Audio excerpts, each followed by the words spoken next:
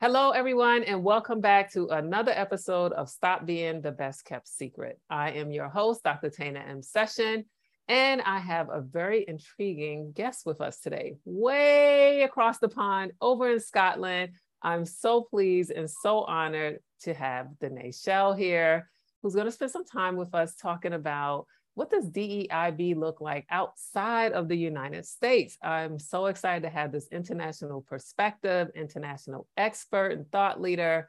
We've had some good times talking about the work that we do, and I look forward to hearing what she has to say, and I hope you do too. So Danae, with that, please introduce yourself to everyone. First of all, thank you so much for having me, Tana. And yes, I am Danae.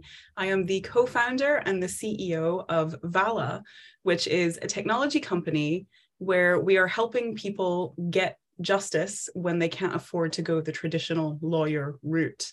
And specifically, we are helping people stand up to employers who are acting illegally. So that often involves discrimination. And then we'll branch out from employers to all kinds of other areas that specifically impact on people from historically marginalized backgrounds. That's where we have started our work, and eventually, we'll just cover everyone. Nice. And I'm interested to hear, because oftentimes when I do training, I say marginalized. People will ask me, well, what does that mean? And I've had people ask me, well, can I be marginalized? So in your work and thinking about it from an international perspective, when you say marginalized, what groups or subgroups of communities are you specifically speaking about? Yeah, absolutely. There is a law in the UK called the Equality Act, and typically when we talk about marginalized groups, we often kind of start there. So typically, when I say historically marginalized, I mean members of the LGBTQ plus community, members who aren't white, and pretty much anybody who's white. I actually include all women in that group as well, and people with disabilities. Those are the main four groups that we really focus on. And there are also some, areas of discrimination around things like age and things like that. So very similar to the United States then, right? Exactly. Unfortunately, yes. Yes, unfortunately, yes. Yes, those are the exact same groups, and the list can go on if we conclude like religion and nationality and immigration status, like all of those other factors. And then when you intersect them, it creates different types of sub-communities. So thanks for that. And I wish everyone could see what I see, because you have a very interesting sign across your shoulder. And the first time we met, I was like, oh my gosh, I want that sign. Where'd you get it from? I have yet to find it, but I will look for it. So the sign over Danae's shoulder that everyone can see when they get on video with her, because she's letting you know who she is and what she does and who she will not tolerate. And it says, no sexes, no races, no fasces. Talk to me about that. Talk to me about that sign. Because that is a bold statement. Yeah, I love this sign. I saw it online. It was actually created by an artist in Glasgow. So Glasgow is a very working class city. It's historically been a kind of industrial city. And some of the poorest people in the UK live in Glasgow. And it's also one of the most kind of open and leftist and kind of open-minded cities in the UK, because of the intersectionality happening there. And there is a group called Refuwigi. Glaswegians are called Ouijies. And they created this sign, the artist, to benefit Refuwigi. And she created it. It was based on a sign. Obviously, there's signs in America that we all recognize from the Jim Crow era and things like that, not allowed to use this water fountain, that kind of stuff. The equivalent of that in the UK, one of those kinds of evocative signs, and forgive me for using their language, is no dogs, no black, no Irish. Wow. That was the way that all on one sign. All on one side. That was, so they put them all together. They put them all together. So that shows you how they thought about people. And so this sign, it's it's stylized in exactly the same way. It's using the same recreated font, and it's twisting it back and saying, no, these are the things that I'm not willing to endure. And I keep it as my in the background of my Zoom, because I meet with a lot of people, including investors and including a lot of people that I want to make sure that they understand who they're going into business with. That's right. That's right. Absolutely. Yeah, and I don't want people who don't like that sign to invest in my company. I don't want them Mm-hmm. to provide me services. If they're not okay with this, then I want to know pretty quickly. Yes, you're so right. I have a picture of George Floyd over my shoulder, and I try to make sure wherever my camera's angled that he's in the picture. Yeah. Because not only do I not want people to forget, but it also helps hold me accountable to make certain that we never see something like that again, even though we still have. But when you think about the pivotal moment that it created for us around the world in 2020, I don't know that we will ever, not that I want to, experience something like that as a global community. And so, to your point, anyone who doesn't want to work with me, when they see that, I'm perfectly fine with that. Absolutely, But like, you gotta know who I am. At the end of the day, I'm a Black woman. So, and I'm married to a Black man. I have a Black son. Like, yes, George Floyd, that's my son. That's my husband. That's my uncle. Like, absolutely, they need to know that. So thank you for sharing that. And I'm going to look for that sign, or you can send me the link. I'll support them.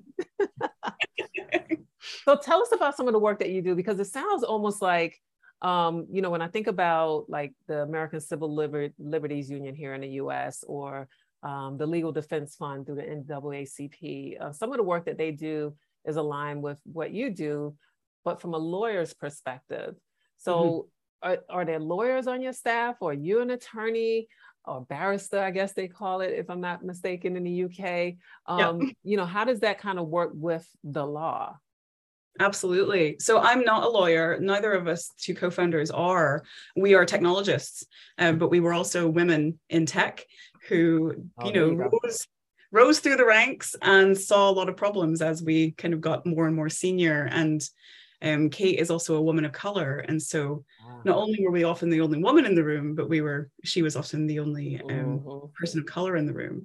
And so we would have people come to us looking for advice and support, and these same problems kept coming up again and again. And we started experiencing them, and we just got really pissed off.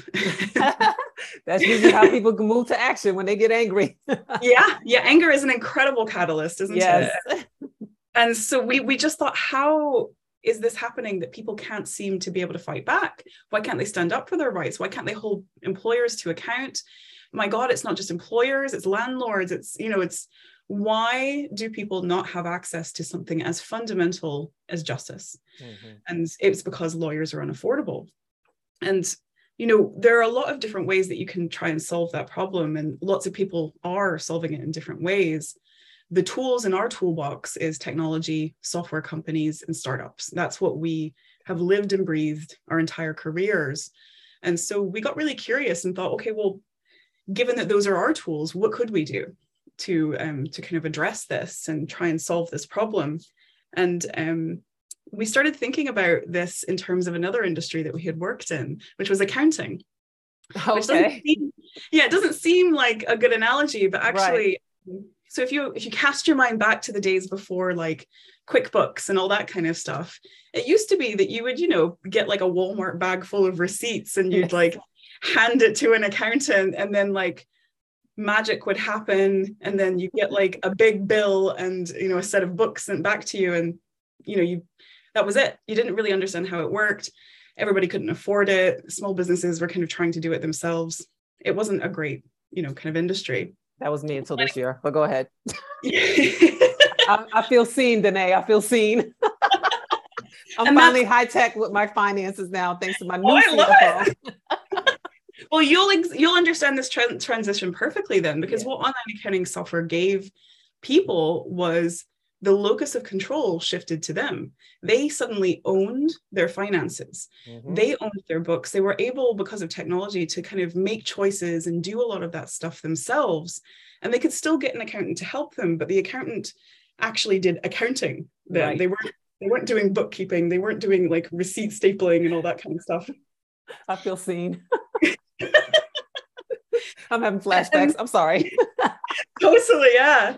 And Kate and I had worked in this accounting company and had watched online accounting and been a part of online accounting changing that industry. And then we looked at law and we thought, well, this is the same thing that needs to happen here. People need to be able to control their own cases. They need to understand their own issues. The law isn't inaccessible. The law Right. isn't impossible to understand. It's just nobody's actually taken the time to sit down and explain it to a layperson in a way that means that they can, interact with it like an accounting software. Mm-hmm.